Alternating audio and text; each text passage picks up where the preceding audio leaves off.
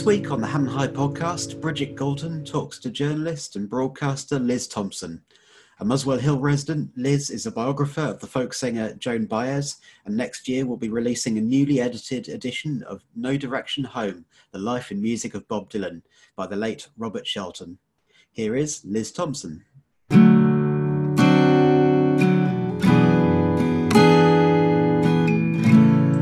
So we're talking to journalist and author Liz Thompson, who has got a new book coming out in October on Joan Baez. Now, have I pronounced that right? We need to start that if we're going to talk about her. Baez? I always say Joan Baez. That's broadly what she said, pronounced in different ways in different countries. That's what most people would say. I mean, some people say Joan Baez, but I think Joan Baez. But that will give you a clue as to Liz's great passion, which is folk music, and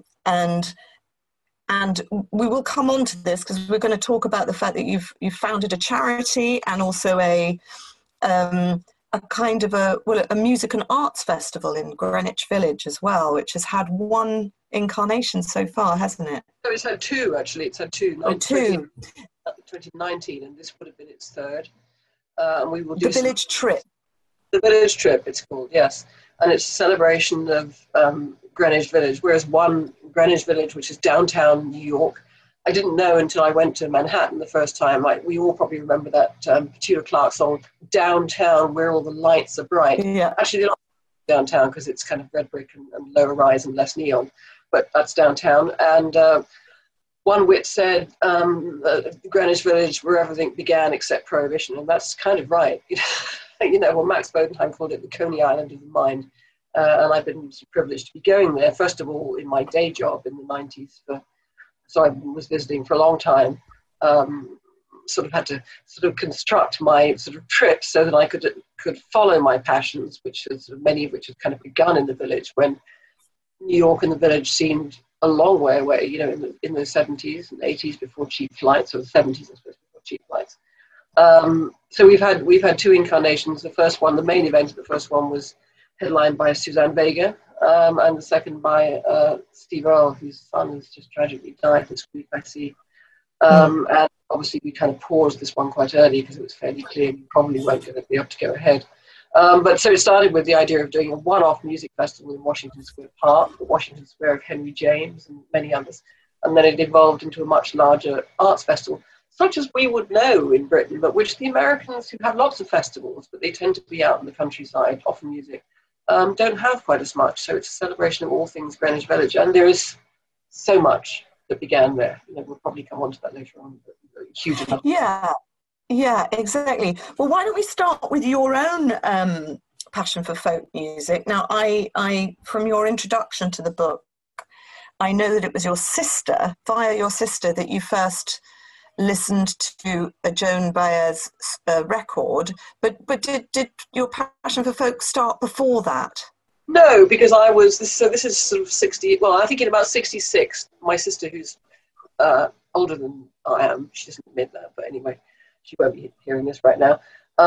She went to Spain on her first holiday. She was working then, and she bought me like a half-size guitar, which I sort of loved. I already had a toy banjo, which I desperately wanted. I remember having seen it in the shop.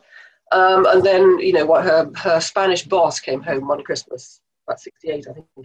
When he returned, he sent me from El Corte Inglés, Barcelona, he sent me this beautiful blonde Spanish guitar, proper guitar, which I had to learn to play.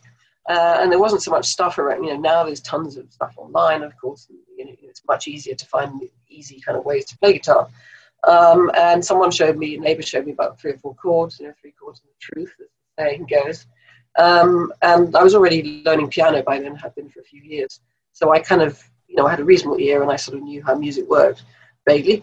So I was kind of riffling through Maureen's record collection and I found this Joan Baez Volume 2. I had no idea who she was. But on the back cover, it's this youngish woman with her arms folded, black and white cover. And on the back, she was playing a Spanish guitar. So I thought, well, this is, okay. So I put it on the old radiogram that I'd inherited in my bedroom. And listened, and some of the songs were familiar, things like Banks of the Ohio and Plaisir d'Amour, and Barbara Allen from, you'll probably remember this too, from Singing Together. Do you remember that that BBC Yes. school that I think Jarvis Cocker loves as well. So there was stuff that I kind of knew and that was fairly easy, and there were a few things that were too difficult because they had too many chords. But by the end of the summer, you know, I sort of fumbled my way through. So by the time I went to high school, which is my first year of secondary school, I had a sort of small repertoire, and she was sort of so Baez. I mean, Maureen has absolutely no record of. My sister has no recollection, whatever, of buying the LP, which perhaps given to her in Spain. I don't know. It was an old American pressing. But that, you know, then at secondary school in the library, I found 2 other records, so more stuff to learn. And then that led me to sort of through to Dylan and what I would come to know as the sort of New York folk revival. And some of the, you know, all those songs, many of them were familiar from kind of what we probably then called the light program, I guess, because if you remember in those days, you're a bit young, I think. But we had, I think, 3 TV programs, or was it 2 channels in the 60s? In the 70s, I guess, and you know, there's not so many radio stations, so you all kind of sat around and listened to stuff together. So some of it was familiar, which made it easier to learn, and then it sent me exploring. And I suppose originally Baez, who my sister was not particularly interested in, so it was an anomaly. You know, originally it was just a means of kind of learning songs, and then at some point I really thought, wow, she's got a fantastic voice. It was an album called Joan Baez Volume 5 with a classical aria called Bachianos Brasilieros by Villalobos that I thought, wow, that's just amazing. That I never attempted to learn because it goes right up to very high A. And then, you know, I got really interested in the whole period, and I realized in those analog days, through books and sort of sleeve notes and so on, that she'd been present at a lot of kind of really important sort of social, political gatherings. So she became a sort of Venn diagram through which I explored what was then obviously very recent American history, music and sort of social politics. So she led me to Dylan, Bob Dylan, and Judy Collins and Woody Guthrie and Pete. You know, everything I listened to led me somewhere else. And also to my beginnings of looking into that whole era, which was, of course, Martin Luther King was sort of 10 years dead, the civil rights movement, you know, past that kind of 60s peak, although as we see, it's still kind of important, more important than ever, perhaps now. So she led me in kind of lots of interesting directions, and stayed with me. But it was a bizarre thing for me to be doing for getting into this music. Because, of course, my generation screamed for Donny Osmond and David. Yes, and a bit exactly. Later. And I like the fact that, you know, they're all sort of getting into glam rock, and you're taking yourself off at the age of 14 to the Rainbow, which I think it was in Finsbury Park, isn't it? Right. Yes, my mother was appalled because my dad had known it during the war. You know, the war was a very sleazy cinema, and you had to go with your mum, didn't you? Not to the gig on your own. Anyway, so both.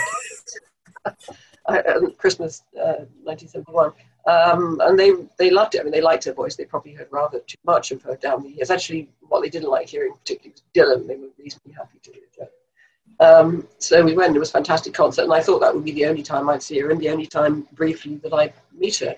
But of course, that turned out not to be the case. And in terms of, you know, you have.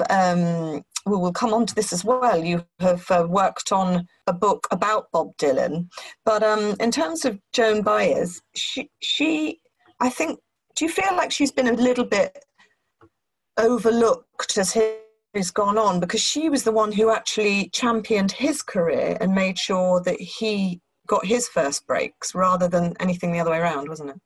Yes, absolutely. I mean, certainly in the 70s when I was first listening to her, you know, no one really knew no one really of my generation knew who she was.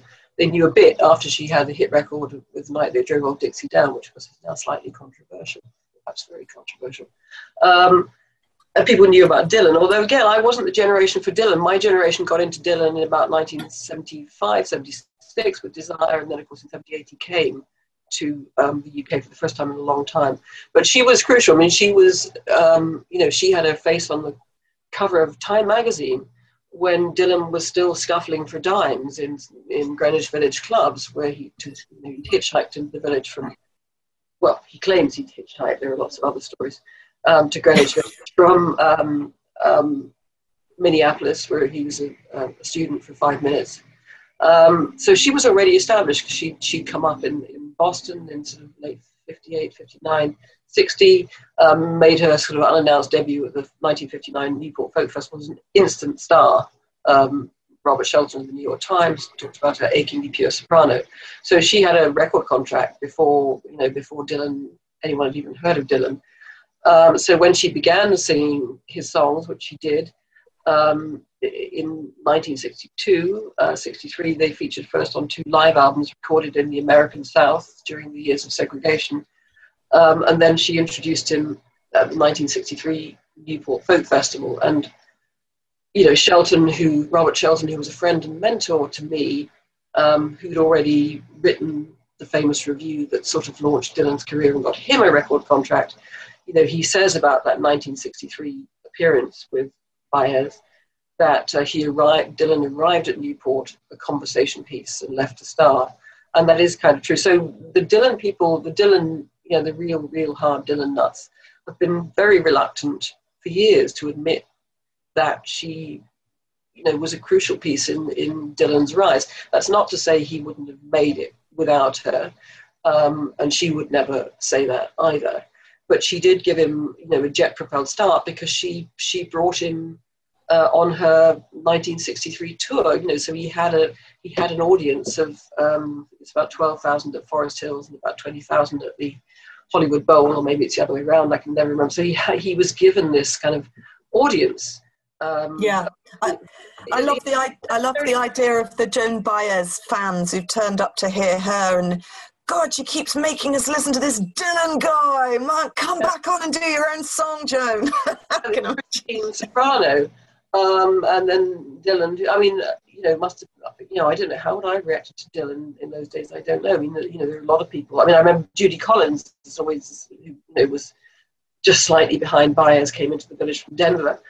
She heard Dylan very early on as well, and sort of thought, who is this guy? He's just a kind of Woody Guthrie wannabe. He's never going to make it. He's never going to make a living. So, she spotted something in him and recognized very early on that the songs were, as she put it more recently, the arsenal for the 1960s protest movement, which Dylan himself was never really a part of. He did write the songs. But yeah, so it was an extraordinary period from about sort of 63 to early 60s. There was a bit of a tour. And then, of course, she came to Britain, where he was incredibly rude to her. He was a star by then. But she did, whatever people say. And Dylan has since said, took him a very long time, but he did say that she was like a siren from some Greek island, you had to be. But in fact, it was her voice as much as Woody Guthrie's that sort of drew him to New York. And he said he never mastered her guitar technique, so there you go. And were they an item? They were. I mean, I think they were an item for much less time. I mean, she said for about 3 months. Right. I assume if that's what she says, it's debut shoot. Yes, they did have an affair, and I think it was, the fans at the time, I guess, I was too young for this, obviously saw it as, wow, what if they got married with kids, were fabulous. And he went to her home on the West Coast. She moved back to California quite quickly in the early 60s, and he was there times. She bought him a piano and tried to get him to look after himself a bit more, and be healthier.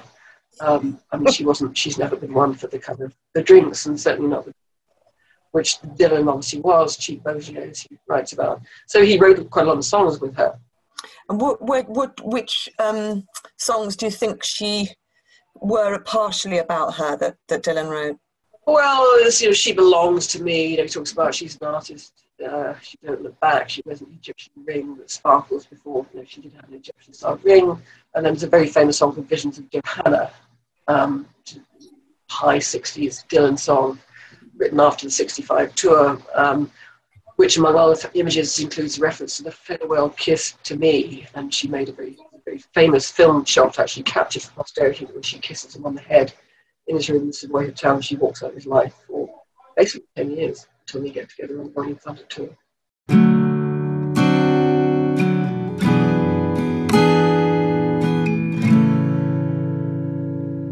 Although she was a big star by 65 in the States, and probably had played in Europe. She'd never played in London. She had an Albert Hall gig the week after his.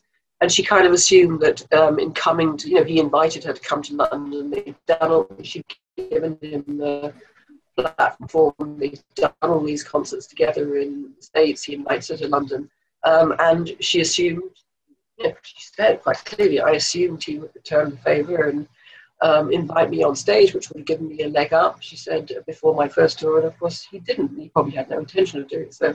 So it's hard to imagine that her first London appearance was not overshadowed by this sadness. But of course, she's been back ever since, and has always been a great success here. Although, for much of the time, in the second half of her career, she was much more successful in France and Italy and Spain and Germany than she was here. That was an audience that stayed very loyal to her. Yeah, I think the other thing that comes to somebody who's much less initiated to you, one of the things that comes over about her is how consistent she's been on her politics. It is, you say, it's totally interweaved with her music. It wasn't something that she tried on and then put back down again. And she's, she even met her husband when she was in jail, didn't she? She was arrested and she for a month, and she came out with a husband from it. I think even at sort of 12 or 13, 14, I think that was something, that sort of spoke to, there was something I admired in her as a kind of figure of kind of obvious, it was the voice, and then I realised she'd done all this fascinating political stuff and had been very committed, and somehow, even though I didn't have much context for what she'd been doing when I was 12 or 13, I came to understand it, obviously. I recognised that she was very brave, and she has been consistent. And of course, she's been accused of being communist. When she fought for the Vietnamese boat people in the late 70s, Ronald Reagan said, "Well, I'm glad Miss Baez has finally seen the light. She was horrible pinko before, and now she's kind of sensible." But she was never a communist. I think she endorsed Obama, and she endorsed Sanders for his candidacy. But, she's not aligned with any political party. She says, I'm a non-violent activist. She's against the idea that, you kill people and that you solve, quote unquote, solve problems by fighting wars.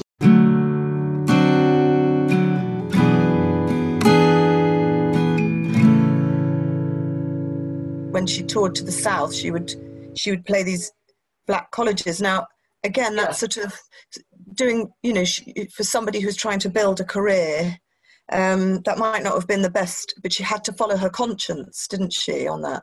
No, it wasn't. I think she was never interested in just being an entertainer. Yeah.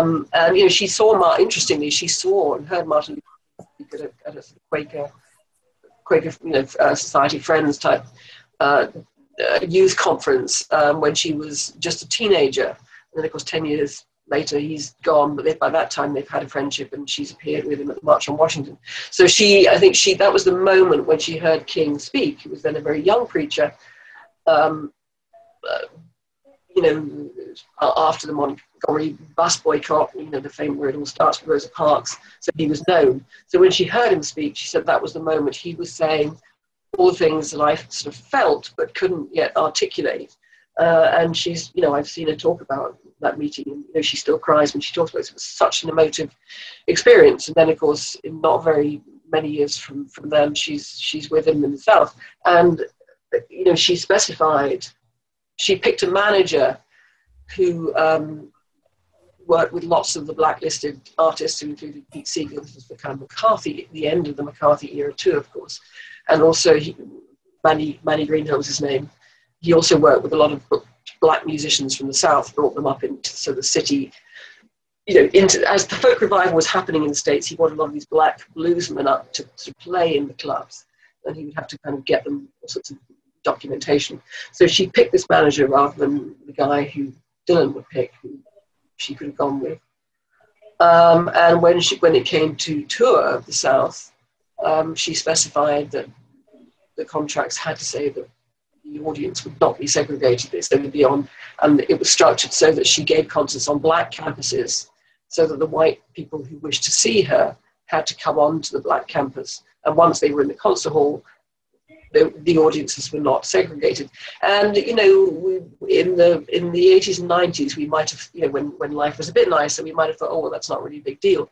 But actually, when we look at America today, almost literally, what's gone on in the last few weeks, and see how nasty it is still, when everyone thought those battles had been largely won. Imagine how dangerous that must have been in 61, 62, 63. Birmingham, 1963 was the summer of the Great Birmingham Campaign, which saw 4 little children blown up. They were bloody years. Really terrible bombings and shootings. Also, of course, 63 was the year of the Great March on Washington, when King stood on the Lincoln Memorial and gave his great "I Have a Dream" speech, and Baez was there, as was Dylan, in fact. So there was that. It was that great, all that hope of the 1960s, which lasted for a long time, and all those movements. I think what again, the levels I could never have understood or explained then, was the way that folk music, in its broadest sense, came together with some social action, and so many of those people. There were other. Pete Seeger was the great example that inspired her, but Sir Harry Belafonte, who was somewhat more commercial, but also a great fighter for social justice, a black entertainer, of course, playing in Las Vegas, but actually not allowed to stay in nice hotels, even though he was a superstar. Yeah. So there was all that sort of musical activism, the music and the activism which came together, which absolutely fitted her perfectly. That was what she was, that was what she was cut out for, and that's always what she's wanted to do. And of course, the last gasp of the 60s, Woodstock, summer 1969, and she plays it pregnant. I'm interested as well, because I was in utero that summer as well. I was born the last gasp of the 60s, but I think she was obvious. Was it obvious that she was going to be on the bill there? Yes, it probably was. She was a huge. You have to think at that point by the late 60s she was a huge star, and although the kind of opposition to the Vietnam War didn't become sort of widely accepted amongst an older kind of less radical generation till really into the 70s, when the kind of death toll began to mount, and Nixon, McGovern was challenging Nixon and so on. By that time she had married David Harris, who was the leader of the kind of resistance movement. Who she met in jail. That's right. She was in jail. So she was in jail because she'd been helping draft resistance. She wasn't advocating that people run away to Canada. She was advocating real resistance, passive non-violence resistance, which of course has been what the civil rights movement, the Black civil rights movement, had been based on. So she'd gone to jail for aiding and abetting, as it said, draft resistance. By the time of Woodstock, they were married and he was in jail. But she still used the occasion. There was 400,000 people, and dawn was about to break on Yaska's farm, and everyone was stoned, I guess. But she sang about and talked about organising and about her husband in prison. So she didn't let that moment go. She said just recently, talking about the 50 years, last year, that she was ungracious, but she said the revolution went on for me, even at Woodstock. And she was a big star, and there's some interesting surveys which show just how influential a person she was, particularly to women, obviously, but even to men. She was a very influential figure of that period.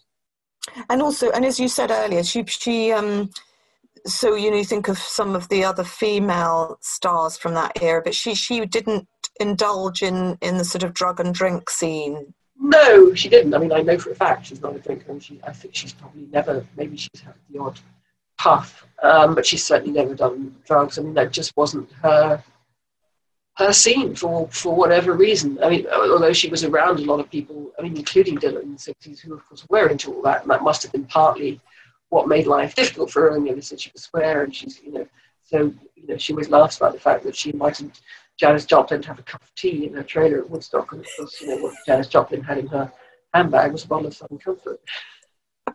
And Janis Joplin's life ended very tragically.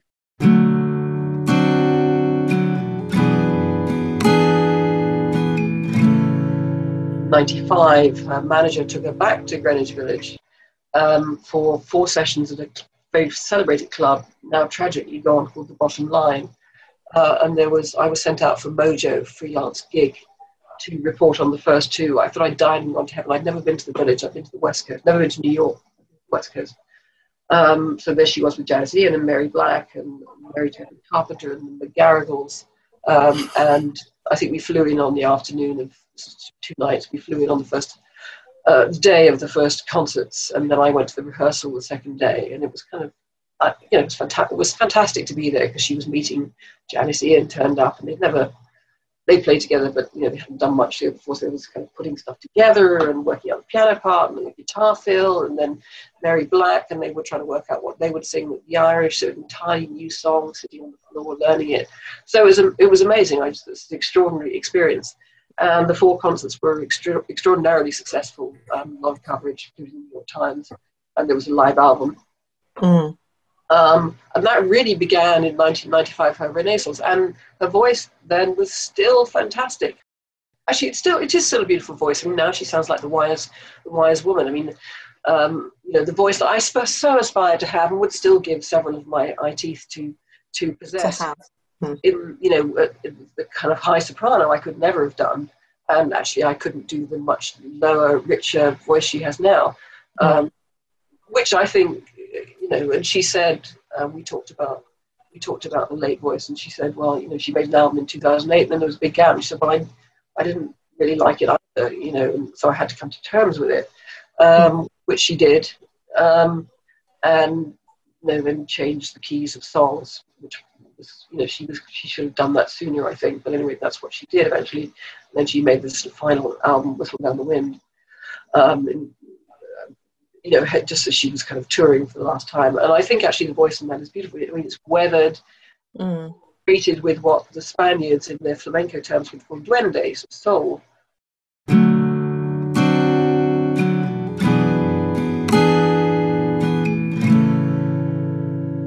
And I think when you think of some other female singers who I admire, like Patti Smith or Chrissie Hynde, they're also women who've kind of done it their own way and exactly. refused to wear, figure hugging, whatever. I think, in a sense, you need to have an individual who's ploughing their own furrow, and even when there aren't many people listening. Yeah, you absolutely do, and she and Patty have done stuff together recently, and I think I saw Joan and Chrissie Hynde on one of the anti-landmine gigs in Edinburgh. I think all those sort of feisty women, and for although obviously the kind of pop women we had the 60s in Britain, I mean, not they weren't folkies, they were doing different things, but I think for in terms of influence, I mean, I think anyone who came after her, any woman who picked up a guitar after about 1961 was inevitably compared to her and inevitably influenced by her. And, I think that whatever people say, and I've had lots of discussions with arguments with people about this, without Baez, there would have been no Joni Mitchell, I think.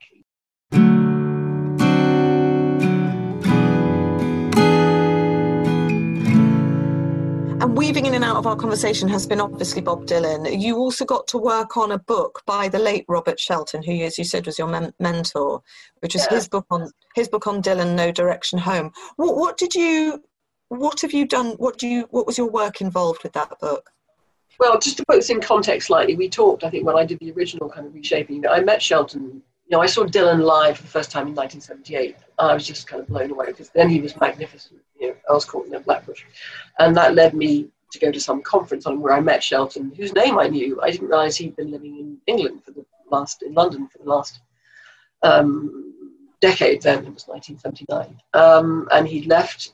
He'd been on the New York Times where he'd chronicled the New York folk revival, Dylan and Baez, all of them. And much beyond, actually. He's the father of rock journalism because there was no Rolling Stone yet in the early 60s. So he'd come over to finish his Dylan book, which by the time I met him was at least a decade overdue. And so we met, and he kind of, we kept in touch. And then eventually, after we'd met a few times, I said, well, what about you? What about your famous book on Dylan? When's it coming out? So he said, it's with my publisher. So a couple more months passed, and then he admitted that he'd sent it to his publisher at the sort of end of 1978, at the end of Dylan's Magnificent Tour, and he'd really not heard anything from us in New York. Not heard anything. So I said, I wasn't yet in publishing, but I said, isn't that kind of odd? Shouldn't you have, this is the days of snail mail, remember, not internet. Shouldn't they have at least said they've got it? So he said, well, yeah, I know they've got it, but I haven't, I don't think they like it. And it was hugely detailed, it was hugely long, and indeed they didn't like it. So he then began there were several battles to get the book published. So it did eventually come out in 1986. And in order to accommodate what was then a vast book, because he looked into, so it detailed all Dylan's time in the village and Baez, and then Dylan goes to Woodstock to live. So there's huge, for example, there's huge diversion about Woodstock as an old arts colony, which is what it was, and then Dylan's into sort of alchemy for design. There was a huge, going off into alchemy and all the rest of it, and the White Goddess and Robert Graves mythology. So it became a very long book, and then he had to update it to try and bring it up to date. And in order to sort of accommodate it physically, and it had to be cut, so it was kind of thinned out, and it had this late coda, which is very unsatisfactory. And so when it came out in 1986, it was, as Shelton said, quote unquote, abridged over troubled waters. And it came out at a very low period in Dylan's career. He was no one was interested really. He had the same kind of dip in his career that Baez had at almost the same time. So he always intended to revisit it, and then he died quite suddenly in the mid-90s. And I still had the manuscript, and I was in touch with his family. So I said, what about redoing this for Dylan's 70th and publishing the book that Shelton had wanted to publish? So we agreed that we'd do it and found a publisher, and I reshaped the book so that it then was pretty faithful to the book that he'd wanted to publish in 1978-79 when I met him. So it's a kind of book that takes Dylan from 1941, his birth, to basically backstage at Black Bushnell's Court in 1978-79. There's a short coda, so all the other stuff was taken off. So it's a very specific period. And I put back all the kind of vast interview material about Dylan and Shelton was the only person to interview Dylan's parents, the only person. So there's a long period. The Zimmermans, yeah, Abe and Betty. And to see the childhood, to see the home, what shaped him, which of course was very different. They were, they didn't quite understand why their boy had rebelled so to the extent that he had. And he interviewed all his friends at the University of Minnesota, who of course were spread out by then, and then all the stuff about New York was incredibly evocative about the Greenwich Village period, which is where I got my festival idea in doing it, actually. So I reshaped the book, and it came out at 244,000 words, twice as long probably as it's been, which is hefty. And one of the problems was, when it came out, I said, gee, the type's very small. Could you have made it a bit bigger, Anyway, the kind of the Urtext edition, if you like, was out there with some nice illustrations. So his intentions have been honoured, but it was expensive to translate. So Dylan's going to be 80 next year, just after Baez is 80. So I talked with the same publisher about doing it, and they said, "Can you? What would be really good is if we had a book that we could sell to more international markets, and that younger people coming to Dylan and you would buy. And can you get it down to 100,000 words?" And I thought, oh my God, that's a huge cut, massive cut. So I was kind of intimidated. I started it in the States this January. And I could see the obvious cuts, first of all. So Dylan's won the Nobel Prize. So the argument about whether Dylan is a poet, whether he's a great writer, that ship has sailed. I think you can prove it or not. You can think he deserves a Nobel or not, but the argument sort of won. So I took out the great chapter on Dylan and the academics, which I'd been tempted to cut last time because it's very heavy and sort of apologetic, and I took out each of the sort of album by album critiques, which was sort of somewhat pedestrian. And again, we've moved on a bit, and I took out some of the kind of pointiest detail, the kind of there was a lot of really, really, really heavy detail about Minneapolis and so on. Amazingly, I got it down. I got it in the ballpark. I got it down to about 105,000 words. So the book is absolutely I hope Shelton, who was a friend and mentor to me, and the reason in a way that I did all these things that I've done, instead of, I might have gone on to a sensible career in teaching and be retired with a pension by now. He was I met him because I was interested in all this, and then meeting him, pushed me in other directions. So I hope he'll feel it's done again with his nephews, the executive now, his sister died. I'm hoping that he'll feel it's faithful and that it will enable a new generation of people who know Dylan's work, but not about him, to appreciate what it's about. There's still a lot of context about the village, and about Woodstock, and about Minneapolis, and the kind of interview. The really key stuff is all still there.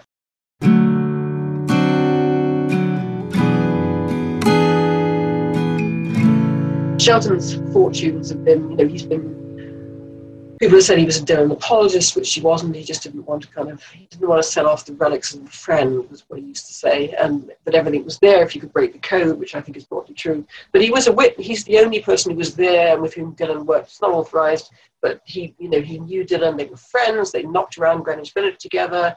Shelton was on his plane on the 1966 tour for a couple of legs, the famous tour that ended with when he went electric, and which was ended by the motorcycle crash. So they kept in touch. I mean, Shelton was backstage at dinner with them after I was caught in '78. So he's the only, whatever all these other people say, he's the only real witness. And I think it's a crucial, not just about Dylan, Dylan obviously is, what Dylan has given us, whatever you think of the last few albums, what he gave us in the '60s is brilliant. And he's an incredibly important figure musically. And he was part of, as with Baez, they were both part of something bigger. And, they were part of a scene in Greenwich Village, which was a continuum. So it's an important book. I hope, I'm expecting a sort of crock of shit to be poured on me in March when it comes out, because there'll be people who, various reasons won't like it. But it's been done with the best of intentions to introduce more of Dylan's life, and Shelton, who was the father of rock journalism to a generation that dismisses him, may not know him, or dismisses him too readily.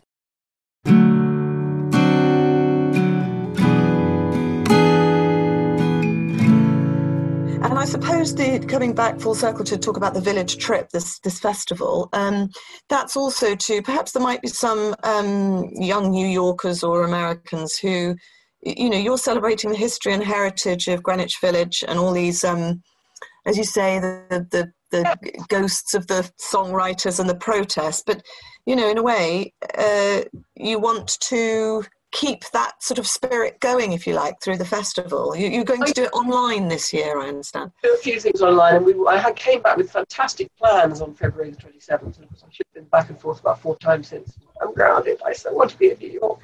And the BBC reported from the village actually for a while, which made it very poignant in Washington Arch. But when I first went to the village in '95, doing my day job reporting the publishing trade, I knew the music stuff, and then as I've stayed there, almost every year since, running around town doing publishing interviews during the day for a business magazine, and then staying at this wonderful hotel and making friends and becoming friends with family. I realized there was this fantastic other history, which I knew, I knew about the jazz, I knew about the music, but, Eleanor Roosevelt, obviously everyone knows the Henry James novel, Washington Square, people know about it. But Eleanor Roosevelt lived on Washington Square Park after she left the White House, and her apartment was opposite that where John Sebastian, a Loving Spoonful, grew up. Eugene O'Neill was there. The Iceman Cometh was inspired by a bar nicknamed the Hellhole, and that was where Dorothy Day, Catholic and communist, drank Eugene O'Neill under the table. The White Horse. No feet. She was sober in her old age, I think, and of course was a great anti-war campaigner, lived on for a long life, and I think it's about to be canonized actually. The White Horse Tavern, which was is this supposedly the tavern of the Mary Hopkins song, once upon a time there was a tavern. It was a longshoreman's bar, but that's where Dylan Thomas took his last drink. It's where the Clancy brothers in the 50s and 60s in their Aaron knit sweaters sang all those amazing songs, including the Rebel songs. It's where Dylan and Shelton went to drink, and Judy Collins. Bella Abzug, as you've seen that series Mrs. America, she was down there, but 50 years before that, Frances Perkins was the first woman to have a tilt at the presidency. The streets, Bleecker Street and McDougal Street, which are famous for music, there was, in the early 20th century, there was the Liberal Club and the Heterodoxy clubs, very un-PC. There were also known as fairy clubs, which were gay clubs. And Walt Whitman used to come in from Brooklyn and go, mostly in the late 19th century and into 20th, mostly they went on with their business untroubled. Occasionally there'd be there'd be a raid. But, so decades before Stonewall, gay behavior is tolerated in the village. Who's afraid of Virginia Woolf? Edward Albee saw that graffiti on the men's room in a club called the Village Gate. Emma Lazarus, the new Colossus, give to me you're tired and you're poor, which of course is, not what America stands for right now, on the Statue of Liberty. She was around there. The first American Steinway pianos were built in a loft in what's now the West Village. I mean, the village is just full of, and then of course there's all the artists, there's Rothko, there's Jackson Pollock, I mean, endless, Edward Hopper, of course. Roosevelt was, Eleanor Roosevelt, Paul Robeson was down there, and the Village Vanguard, which of course people think of as a jazz club. I mean, the Weavers and Pete Seeger sang there, Harry Belafonte sang there. And of course, you've got people like Woody Allen doing stand-up comedy in the 60s in the clubs of McDougal Street. And so so much happened there. Hendrix, 50 years ago, almost as we speak, I mean, it's 50 years since he died next week, I think, isn't it? Built the Electric Lady Studios, which is still there and still much in use, the only real studio in New York now. All this stuff was going on down there. So it's not just this particular period I'm interested in. The hotel, which was where, those people who know Diamonds and Rust, she sings about that crummy hotel over Washington Square. And it was the Hotel Earl in those days. It's now the Washington Square Hotel, run by a family who've become my great friends down the years, the mom and pop business. And they're my partners in the project. They've allowed me to, I think they thought I'd lose my shirt. And they said, okay, we'll come aboard, and as part of the deal, you can stay. In fact, now I stay with the mum, who's an amazing, rebellious 93-year-old who still paints on Washington Square West in a dormant apartment. I'm living this kind of life. But, in the Earl, as it was, John Phillips, on a cold winter's day in 1965, wrote California Dreaming. Roger McGuinn wrote Chestnut Mare, room 707. In the more recent times, Nora Jones waited tables. It was then the Washington Square Hotel, of course. Endless people have stayed. Evelyn Waugh stayed at the hotel. Dylan Thomas stayed. Tennessee Williams stayed at the hotel. Patricia Highsmith used it for afternoon trysts, even though she lived a few streets away in the village. There's this amazing, rich history in the village, and the sad thing is that of course, it's become a place of high-priced real estate, and people buy into row houses, as they would call the terraces, and turning them into very luxury homes. And they were places that would have been torn down in the 50s. In fact, were in danger of being torn down until Jane Jacobs protected the village from Robert Moses' great plans to put a highway through it. So there's this rich history, and you see the kind of tour groups going through, or you would in normal times, following the old umbrella, and this is Hendrix's studios, and this is where Martha Graham was, and this is. But and then they go on to do their designer shopping down in Soho, which of course didn't exist as an area. The area existed, but it wasn't. It wasn't a designer shopping area back in the 50s and 60s. So there's all this rich history in the village, and it always amazed me that there was no festival, because if we had the Greenwich Village equivalent in the UK, we would have had a festival celebrating all this incredible history. Because civil rights, voting rights, all sorts of huge birth control, Margaret Sanger, was all starting there. In the very early 20th century, before anyone else was sort of thinking about, or openly thinking about this stuff. So I think it's crucially important, and it should be celebrated. And the idea for it came from when I was doing Shelton's book first time round, and he was talking about these two clubs, and he said they were a mile apart, and Shelton didn't drive, he had no idea of distance, and I knew the village by then. I thought, actually, they were at most 500 yards apart. And then I sort of thought, isn't this amazing? All this stuff happened, in square blocks around Washington Square Park. And wouldn't it be amazing if you had a festival down there? And originally I called it Bringing You Back Home to Washington Square, which is the title we still use for the main concert. And people, most of my friends thought I was too crazy. Janice Ian, wonderful musician who wrote at 17, very famous song, and who likened the village to sort of the Renaissance initially, thought it was a fantastic idea and gave me a very early endorsement. And then, after my father passed away, the last parent who was sort of very involved in his care, in 2015, the last vestige of my regular job had gone, and I was actually pretty depressed. I probably should have had some help. But anyway, I kind of, after I'd lain on the sofa kind of staring at the ceiling for a while, friends said, well, you've got this idea. Why don't you do a website, go out there and try? So I thought, well, you only live once. Be ashamed to go to your grave thinking coulda, shoulda, woulda, maybe, if only. So I went out and, I talked to various people, and they, I got lots of, the Americans are very welcoming. The Americans I know are generous and welcoming, and doors were opened, even in City Hall, doors opened to me. There were offers of help, but a lot of people did say to me, well, that's ambitious, be careful, it's been tried before. And I think my friends, the Paul family at the Washington Square Hotel, I think were worried for me, but I think by allowing me to stay free, that was what made it possible for me to do this, because it has cost me money, lots of money in other ways, of course. But gradually, I did it. I had to convince people. I spent a lot of time going around building a sort of coalition of the willing, if you like, amongst civic groups. I got the New School on board, which is the village. It's very much in the village and very much of the village.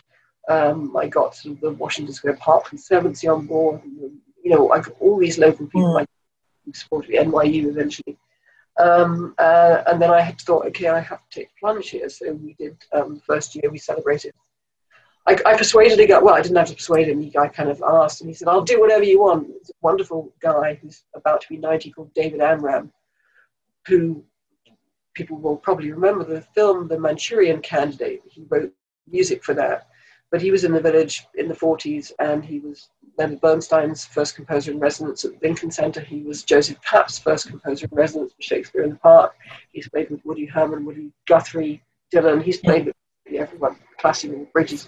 And I said, would you do something? And he said, yeah, I'll do whatever you want. I'll do it. This is a fantastic idea. I've been waiting forever for someone to do this. So he's now artist emeritus, and he's been a fantastic ambassador. So he's done stuff in both years. First year he did, we got 3 top-flight musicians from the Boston Symphony and a pianist from the Boston area to do his Greenwich Village portraits of 3 friends and a reading. We had someone do a reading of Kerouac, because he played with Kerouac and done this very experimental film with Kerouac. And we had people lining up around the block to hear this. It was incredible. And we celebrated St. Vincent Millay, who's very much part of the village. We had some really cool jazz. We put together 4 really big jazz names who'd never played together before, and we had a concert. And we celebrated Eugene O'Neill with a walk of and then a kind of a performance of various key scenes in the bar of the Washington Square Hotel, which he would have known because he lived around the corner. And then we had this amazing concert in the park, which was headlined by Suzanne Vega, whose career was made down there. And then we did it all again last year, and Steve Earle headlined. And we will do it again. And this year I kind of made connections with a dancer who danced with Martha Graham, who of course is down there as well, as was Isadora Duncan. We were going to do some dance celebration. And we were going to celebrate 100 years of women's suffrage. We're going to have to wait to do that.